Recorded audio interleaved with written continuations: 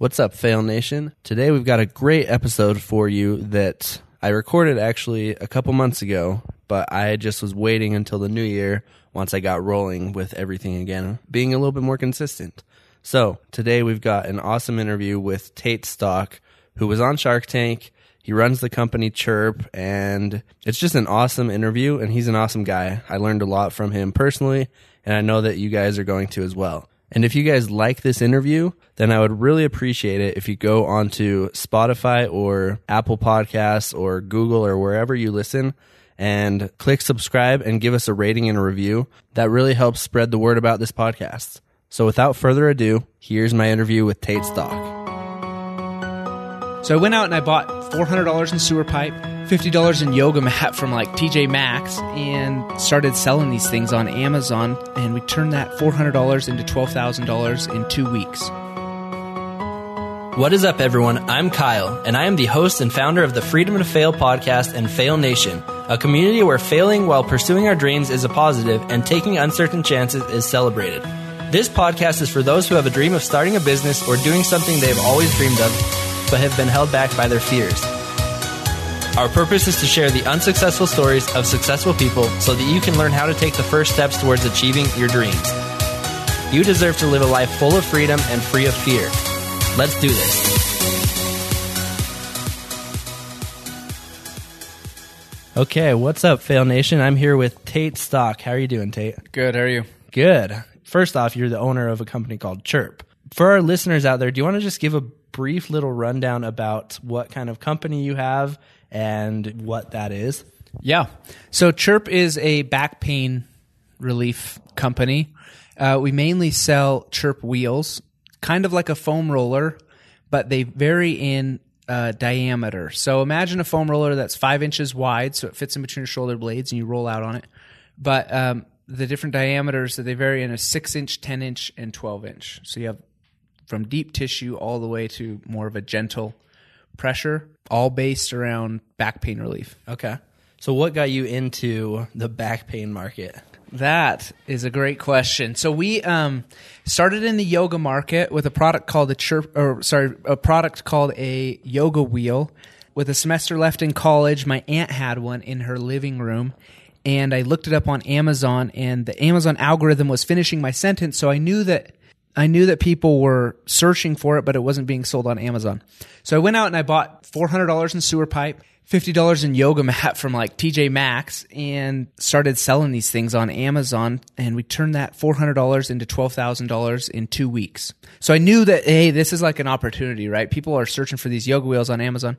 So we kept doing that for the first 2 years of the business. And then after receiving a ton of customer feedback and working with some health professionals, we found that back pain was the core benefit of the product. So that's how I kind of got into the back pain market. I'm not a yogi. I'm not a chiropractor. I studied economics in college, but is more just finding the opportunity at the beginning and then pivoting to the right market. How long ago was it that you started it? 5 years ago, about 5 years ago, Okay. I started the company. Mm-hmm. So 5 years now, and you guys have had insane amounts of growth because you guys were just on Shark Tank. It actually aired, what was that, like 2 weeks ago now or something like that? Uh-huh. Yeah. And you ended up getting a deal with Lori, is that right? Yeah. Okay. So how was that going from just being an econ student in college to now being able to partner with one of the biggest sharks on Shark Tank? And not only that, but you came in with asking a valuation that everyone just thought was insane. So most of the time people just get laughed out of that room. What was that like going through that whole experience and then closing a deal with Lori? Oh man, Shark Tank was intense. So we went in with the highest company valuation in Shark Tank history. And you valued it at, was it 36 million? We valued at 45 million. 45 million, okay. And then we exited the tank with the valuation at 36 Okay. million. So also we went in and we came out of the tank with the highest valuation. What really helped in that experience though was what they care about are the sales, right? Yeah. Do the sales say something? When we had filmed on Shark Tank earlier this year, we had done $12 million in sales so far. We're on track to do $40 million, and we have really good profit margins. And so they love that. They really didn't have a problem with the valuation. Yeah. Which made the whole experience really positive. It was still intense for other reasons, but at least I wasn't getting beaten up because I was... Mr. Wonderful always targets the valuation for sure. Yeah, he was totally... he was thrilled with our sales and actually ended up putting an offer out there. So you said you're on track to doing 40 million, close to 40 million this year. Mm-hmm.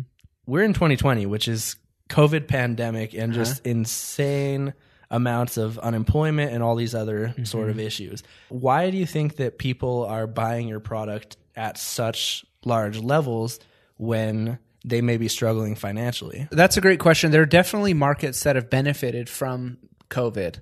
There are some that have driven businesses out of business. So my heart really does go out to a lot of those businesses struggling. I have buddies that have lost their business because of COVID. Primarily, more retail spaces have really suffered. Why we are able to grow so fast. Now, the last year we had done 10 million in sales. So it's not like we jumped from like nothing to 40. For sure. But what really drove the sales was just the at-home fitness and stretching market, right? You can't go to your massage therapist. You can't go to your chiropractor. So that was one aspect. Another aspect was the team really coming together and marketing. But a lot of people don't know this. We actually pre-sold for 4 months out of the year. We'd ran out of stock when COVID hit. We ran out of our 3-month supply or surplus of inventory in 3 weeks. So 4 months out of the year, we were out of stock. So COVID's really benefited the business with sales. Could it have benefited it more if we were ready? Yes, we didn't have a crystal ball, but we estimate that we missed out on probably about $16 to $20 million in sales during that time. Still super thrilled, and the team is way pumped about the year that we've had and more of actually the steady growth. COVID hasn't made just a huge flash in the pan spike. It's been consistent, So do you expect that to continue even after people start going back into workspaces? Great question. Yeah, we do. There are several reasons why. Obviously, the world is shifting to be more at home. I don't think anyone thinks that people are going to entirely go back into work. But we've also set up some key relationships to ensure that the sales numbers and the growth continues to happen. Our social platforms and marketing are nowhere near saturated, and I think we're just getting rolling. So next year we're projected to do over 100 million. That would be, again, another crazy year, but that still does factor in hey, what if there's a COVID bump? We're really confident in the growth. So cool. Well, we'll see what happens. People say one thing, and then we'll let the sales decide at the end of next year. You never know what's going to happen.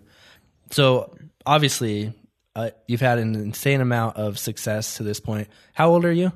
28. 28. Okay. So super young still. Have you always been an entrepreneur at heart, or where did your entrepreneurial journey begin? Yeah. So I grew up in Washington State in more of a farming community, worked on a farm growing up, and that instilled a lot of common sense on how to solve a problem. In high school, I did try to start a little t-shirt business. I didn't really sell any. I just made my own clothes. So I guess I did have an entrepreneurial spike. I think there are certain personality traits that can point to that. So yes, I do think that I'm not very risk adverse. I like knowing the limit, or I like finding out what the limit is and pushing that limit. And so my ability to work hard, have some common sense from the farm, as well as be willing to take the risk, really have helped me be an entrepreneur.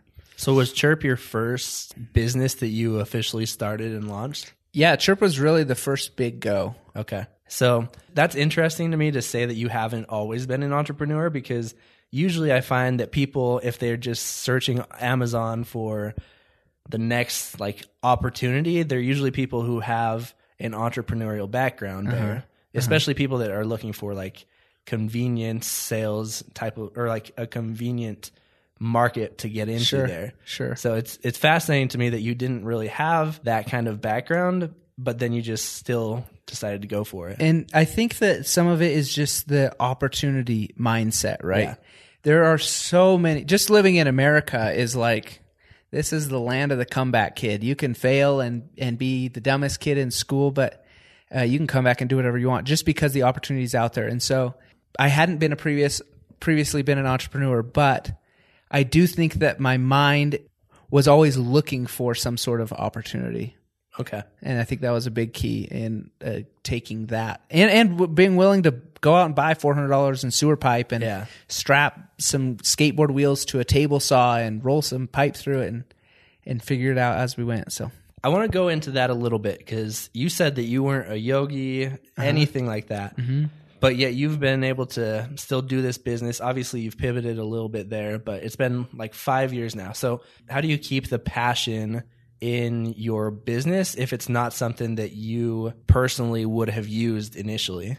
So my mindset on that is don't be a hippie. A business creates a lot of opportunity for a lot of people, but because you like surfing doesn't mean you have to go start a surfboard business. Because you like national parks doesn't mean you have to go start a national park sticker or hat business, right?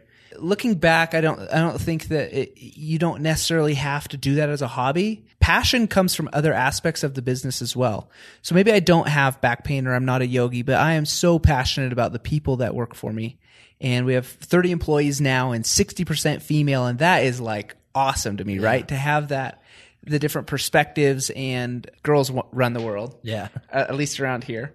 And so looking for and finding those passions in other areas, helping the customer out. We've sold over 1 million Chirp wheels.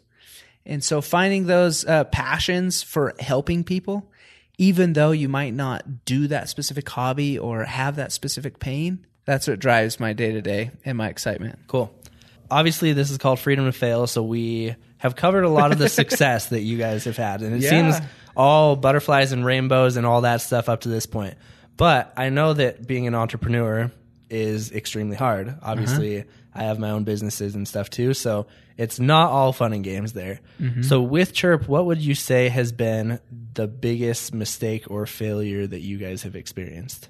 Okay. We have definitely failed along the way. I've definitely had many $1,000 and $100,000 mistakes along the way. Like what? So some of the big failures growing, one was a success and a failure. One of our failures was in manufacturing. It was a success because we couldn't have grown as fast as we did when we switched from yoga to back pain if we weren't manufacturing in the U.S. But we ended up, when we switched to back pain, that holiday season, we were shipping like 5,000 units a day, and we had 60 people working around the clock in the warehouse. And it was just, for me, it was kind of a personnel failure of, we were growing at this business, but it seemed like we were growing at all costs. Everyone was safe and fine, but I just know that I could look back and I could have grown the business a lot more smooth. And if I had set up an injection mold machine and had some of the other manufacturing taken care of. Anyway, at the time, the biggest kind of like, maybe this is really close call to failure. I was in Thailand with my family, and we were getting about 5,000 orders a day. And the website started changing all of the, we had 4 color options. The website changed them all to the color gray. So boom, all of a sudden we have tens of thousands of customers with one color option. And then our little manufacturing plant, the person right next to us in the next warehouse, their warehouse caught on fire while we're in Thailand. So it was like it was a mess, right? We have a warehouse on fire. We got all these wrong orders. And you're over there in Thailand. And I'm in Thailand, and we're on a sailboat in the middle of the ocean. I have no idea how we even had internet service. I don't think I slept more than 3 hours a night when I was there. It was a really fun trip, but I think I still have PTSD from it. But then we learned from that, obviously, moving stuff overseas. We moved all of our manufacturing overseas that spring, and things went a lot smoother. So you moved from the U.S. overseas for manufacturing? Yeah, we moved all of our manufacturing to Taiwan. Okay. And why do you think that made things go a lot smoother? Because usually you hear of people starting overseas because it's cheaper and then having the end goal of moving to the U.S. So it went a lot better because of our partnerships over there. We found a really good contact to source our product. It also went well because our product was simple. It needed injection molding. It needed EVA padding. We were able to innovate on our current product, make it 100% PVC free and hold more weight and be lighter as a product. And so, but the real key of building the product overseas was the relationship that we set up. I guess that's one thing that I'm always curious about because I don't have a product-based business or anything, but that's always something that I've wanted to do eventually in the future. How does somebody who wants to get involved in a product-based business create those relationships with manufacturers? Like, where do you start in that process? The key is as a young entrepreneur, and you're really just trying to figure out how to do it and solve the problem any way you can. Here, I'll give you a couple insights on how we did this, growing with manufacturing as well as growing the team. A couple hacks that I think are huge in growing our business. So first of all, there's a site called Panjiva, and Panjiva tracks all the containers that come into the U.S. And so what we did is we found the yoga mat supplier that we really liked that was making yoga mats.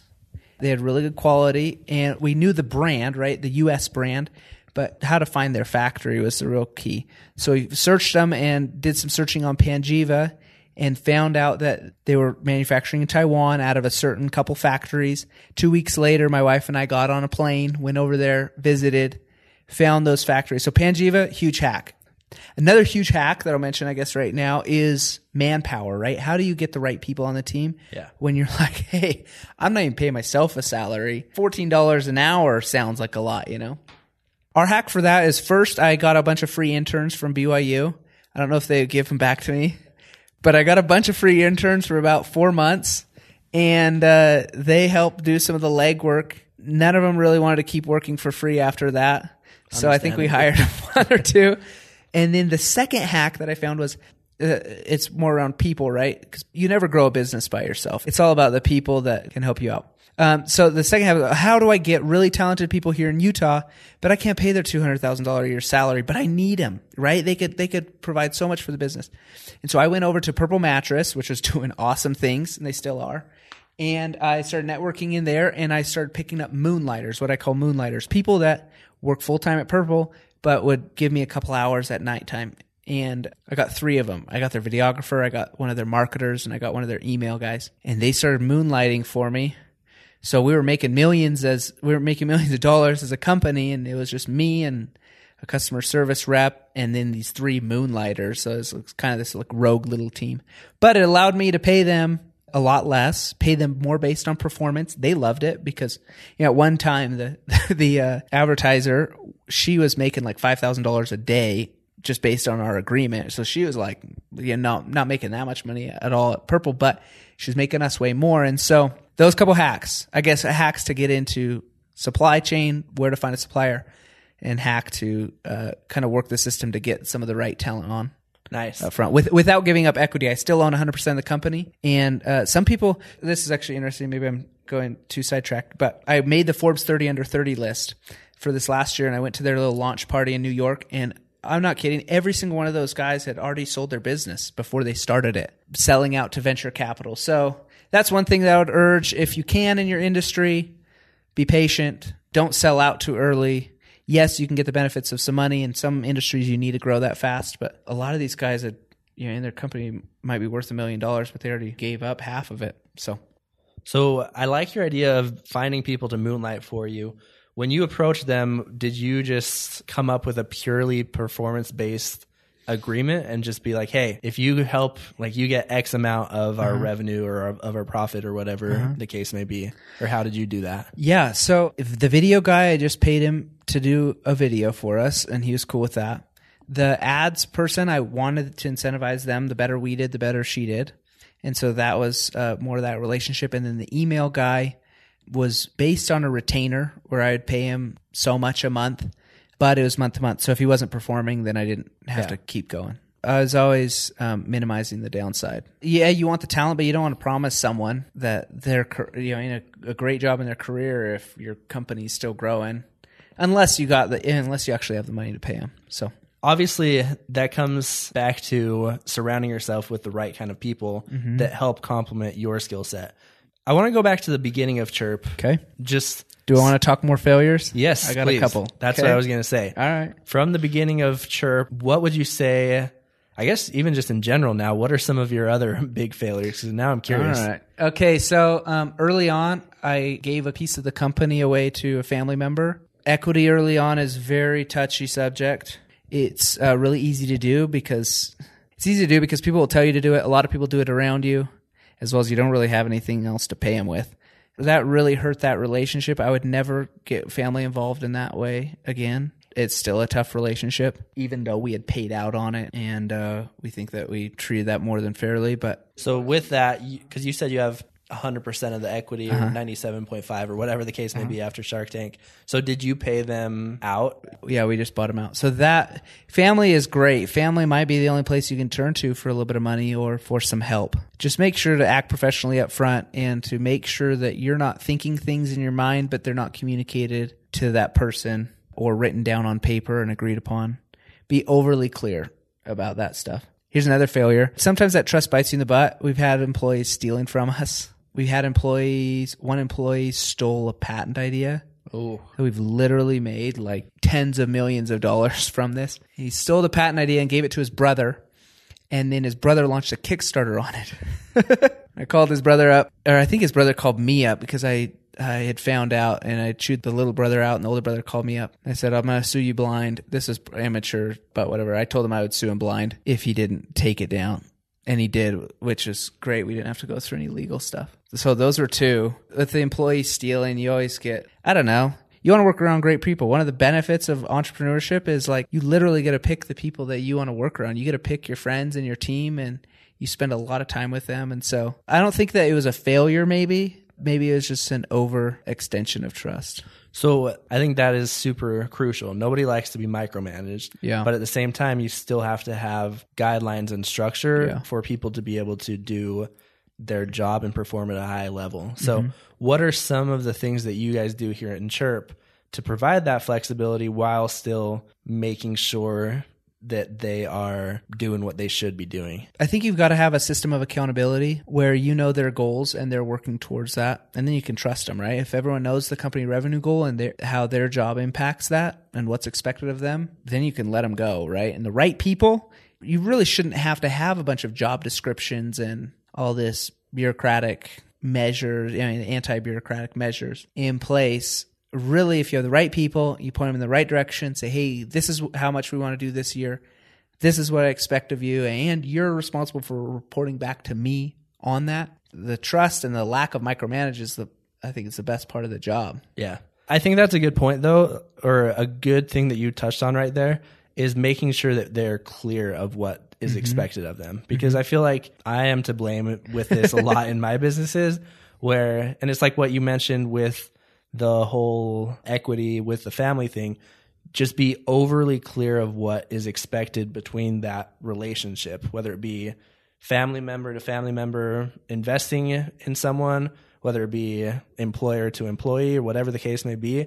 Just be overly clear of what the expectations are, because then they know what exactly you are expecting them to do. Because I've had so many times where I have trusted employees to do something and then they don't do it, but then I think about it later and I'm pissed at first, but then I think about it and I'm like, wait, I never actually trained them or like showed them or told them that this is how I wanted it. Or at least it wasn't clear at the beginning, Exactly. right? It wasn't crystal clear of like, hey, this is your job. This is what I expect. Yeah. And it just comes back to oversimplifying things, like making sure you don't want to have like 20 pages of things that they need to be doing, because that's way too much for anybody to make sure that they're doing efficiently. You just want to narrow it down to a few key things, make sure that you're on the same page with where you're going as far as goals are, and then just let them go to work with that. So I think that's a super, super crucial point as well. So with Chirp, I want to talk about the growth a little bit. Okay. With a product-based business, a lot of times you hear that people, on Shark Tank, all the time you hear that people are going in looking for funding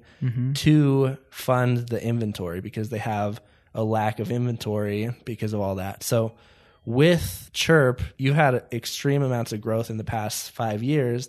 How have you been able to maintain those levels of inventory or just not, outgrow what you could do? This is one of Mark's big questions actually in the tank that didn't air, but he asked, so how did you go from $200,000 selling in the yoga market, then to the next year do $4 million in the back pain market? And a big key to that inventory success was we were manufacturing ourselves, right? It was a disaster, but we were doing it ourselves and we were making the money we needed to and turning that around and making product right away. That's a plus of having an online business, is you don't have these accounts receivable for 30 days or 60 days, or right now we're selling with QVC and their terms are 90 days, right? We're waiting on like $1 million from QVC. Yeah, it'd be great to have. So online business, you can get it right away. With a product-based business though, you really do have to, I've always said that it takes guts to start a business, but it takes balls to grow one. because just even going into this holiday season, I think we probably invested $8 million into inventory just to prep for the holiday season, right? You hope it goes good and you hope Shark Tank airs well. You actually hope that Shark Tank actually airs and you hope that your ads perform.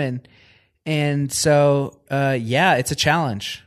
It's a challenge that you got to keep investing in yourself. You got to keep investing in your business. I want to go back a little bit now. Yeah. I guess not back, but just on another side of that with investing in the business and just finding the right places to invest in.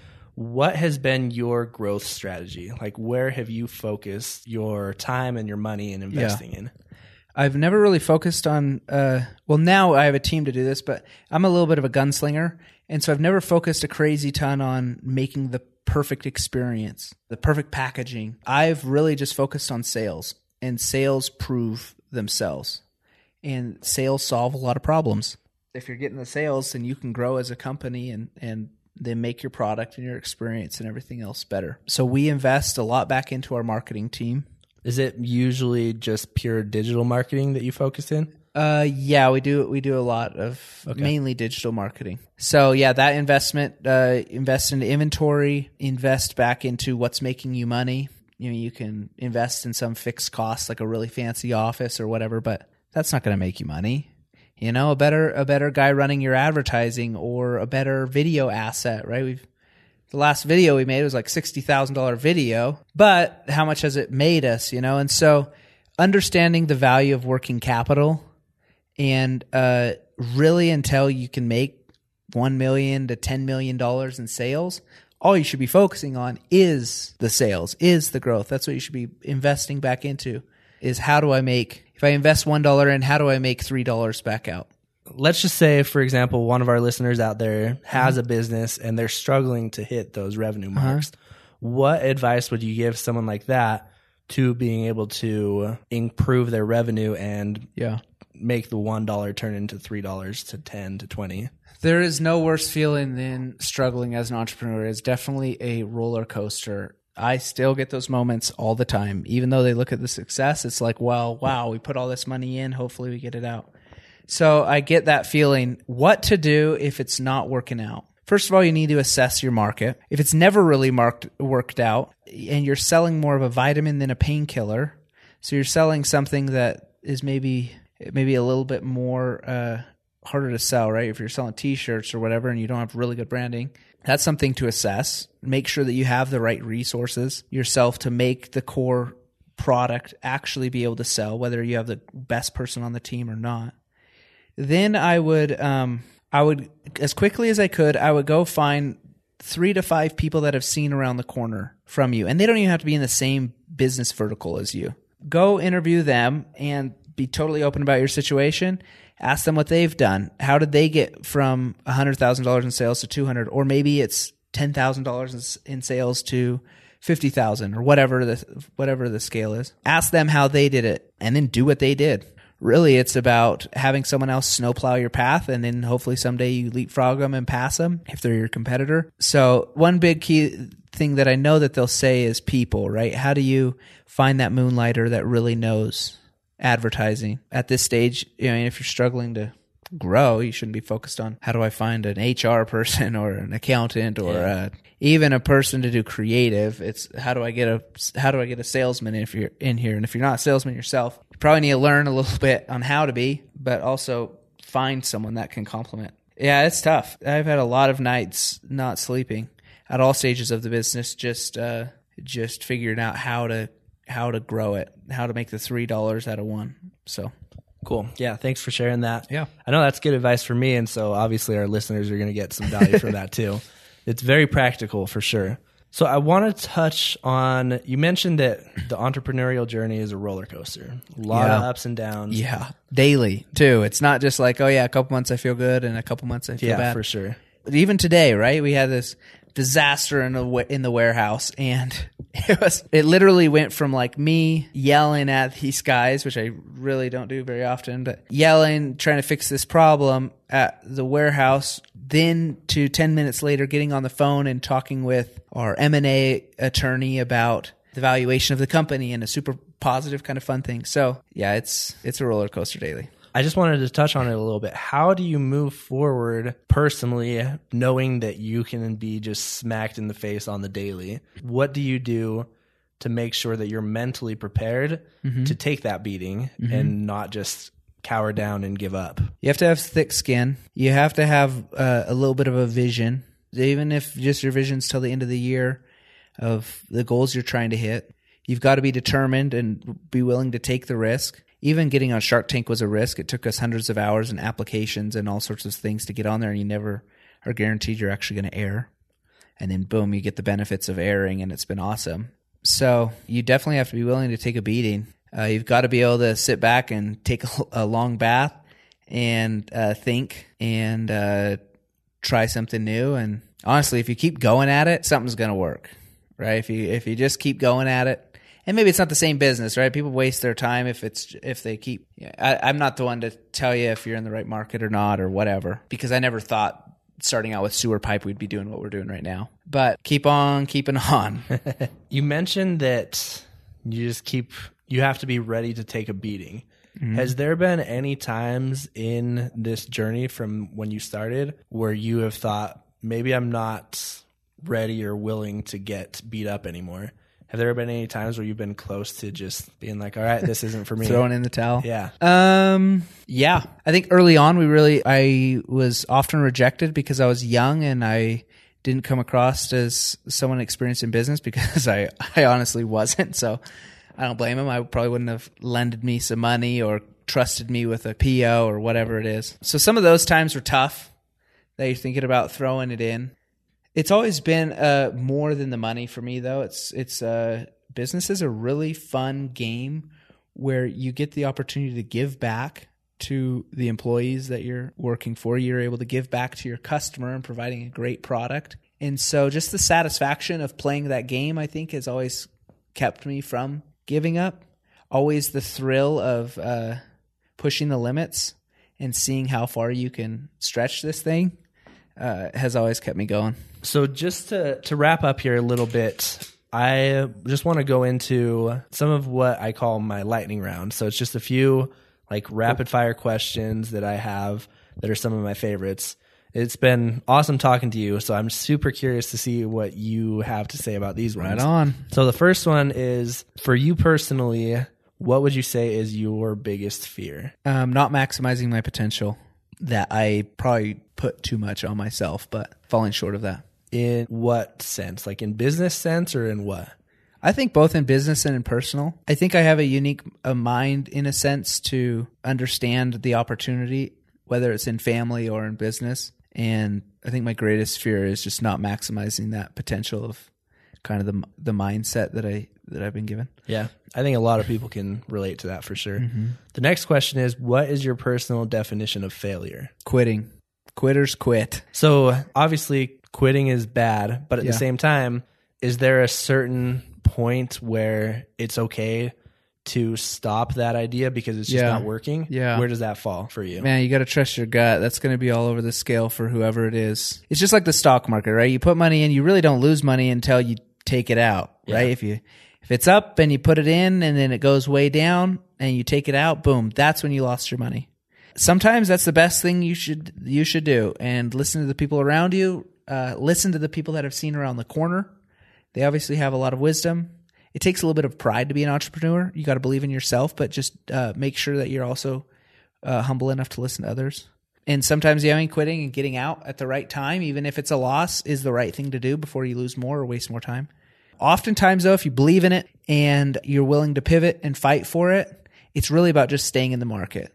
And even if you failed along the way and the stock price you've invested in or the company that you started just seems like it's going downhill, if you keep on grinding, it'll go up, right? In the yoga market, we made a couple $100,000. We hadn't made any profit on that. Like we paid it all out to influencers and trying to grow this team. But we were willing to stay in the game, and then we pivoted to back pain, and that's what really made things take off. I don't know how much of a lightning round answer. It's kind of long-winded. No, I loved it. I wanted to talk about you now as a business owner, as a leader of the company. Yeah. It's super important to be on your A game and just be able to be someone that can guide the company to great success. So what is one thing that you do, one habit that you have that helps contribute to building yourself up and preparing for that? I meet with a lot of people. I always want to see what's around the corner. I'm 28. I've got some great experience under my belt, but there are so many things that I don't know. And that curiosity is what gets me up in the morning. I think I read 60 books a year, and I try to meet with a ton of people that I've seen around the corner, just because I might be 28 and have the mindset of a 35-year-old entrepreneur, but can I have the mindset of a 45-year-old entrepreneur that's really seen around more corners? Cool. So I like that. So for this one is from you for our audience now. Okay. What is one piece of advice that you would give to somebody who is hesitant to start a business, or to someone who is struggling after first getting their business started and hasn't quite seen any success yet? Okay, so the biggest thing that I see that prevents people from either starting the business or they're struggling early on is they're paying attention to the wrong things. My biggest piece of advice is launch imperfect products. When we started selling this piece of sewer pipe, it was literally a cut up piece of sewer pipe with some smoothed out edges, no sticker, no logo, no branded shipping box. You know, if we needed a bigger box to ship more units, we go to Walmart, and it was like a Walmart box we were shipping to customers. So we didn't care. So launch imperfect products. You might be wasting your time on focusing on beautifying a skunk. That's never going to work out. Maybe not, but see if your skunk sells. If it sells, then boom, all of a sudden everyone thinks it's a pony. So just don't waste your time making something pretty that the most important thing isn't proven, which is sales. I like that. And then you talked about reading and how you're a big reader. You read a lot of books. What would you say is your favorite book and why? Boys in the Boat is probably one of my favorites. Never heard of that one. It's a great book. It's about in the 1930s, there's a rowing team from Washington, University of Washington, that went on to win the Olympics. Anyway, super inspirational. That's a great one. Cool. But I got a whole list, so if you want more, let me know. Yes, I will need some personally. And then this one is just something that I've started asking everyone on the podcast, because I find it super helpful for me, but also for someone who may be trying to start a business here in the future. Mm-hmm. If you were to go back 5 years with the knowledge that you have now, what would be the first 3 things that you would do, like right from the beginning, to set yourself up for success? I would push our manufacturing overseas, because when we were manufacturing, I was running 2 businesses. I was running a manufacturing business as well as trying to sell these things online, so a marketing business. At the same time, though, we couldn't have grown as fast as we did that 1 year if we weren't manufacturing overseas. But if I had the knowledge, I'd figure out how to get a little bit of money and just take on probably a little bit of debt and push manufacturing overseas. The second thing that I would do, I would get more of the right team in place earlier on. And so let's talk about team for a little bit. Yeah. Any a sales role. Okay. If we're online, digital marketer, someone that knows Facebook, you don't have to hire that person on in-house. You can, and there's a ton of agencies out there, and I have a reference to several people that are good at what they do. And so they'll help you figure out what assets and pictures and videos and stuff you need to create, but they'll be able to prove the product as well. And a lot of times they're on commission. So when you get started, you would say just you, and then finding like a digital marketer. Yeah. Okay. Mm-hmm. Unless you can be that person. I find a lot of young entrepreneurs wanting to put in like 100 hours to figure out Facebook. Why the heck would you do that? Focus on the business. Don't focus on 100 hours. I've been stuck with that. No, sorry. I'm not doing that anymore. I'm not doing that anymore because I learned that it's just not There's my always cup going to be of tea. someone better than you. Let someone else with $50 million in ad spend under their belt help you out with that, right? And then what would be the last thing? Number 3, what would you do? I would have more fun. Okay. Yeah. I work myself pretty hard, and I have a very work hard, play hard personality, and I'm just now getting more to the play hard. I would have more fun. I would work just as hard, but I would just have more fun doing it. Cool. So I like that. Yeah. Thanks again, Tate, for taking the time to be here to talk with me. It's been super good. I can't wait for our listeners to be able to check this out. For those listeners, where can they go to find out more about you and about the product and your company? Cool. So you can go to gochirp.com to find out more about the product. Me personally, you can follow me on LinkedIn, just under Tate Stock, or on Instagram, Tate S Stock. I just started that account and kind of sharing some of the lessons that I've learned over the last 5 years. Cool. So love to have you there. and shoot me a message, and I will get back to you. Awesome. Thanks again. Right on. Thanks again for listening to this episode. Hope you take those tips that Tate gave and put them into practice. And until next week, keep filling your way towards achieving your dreams.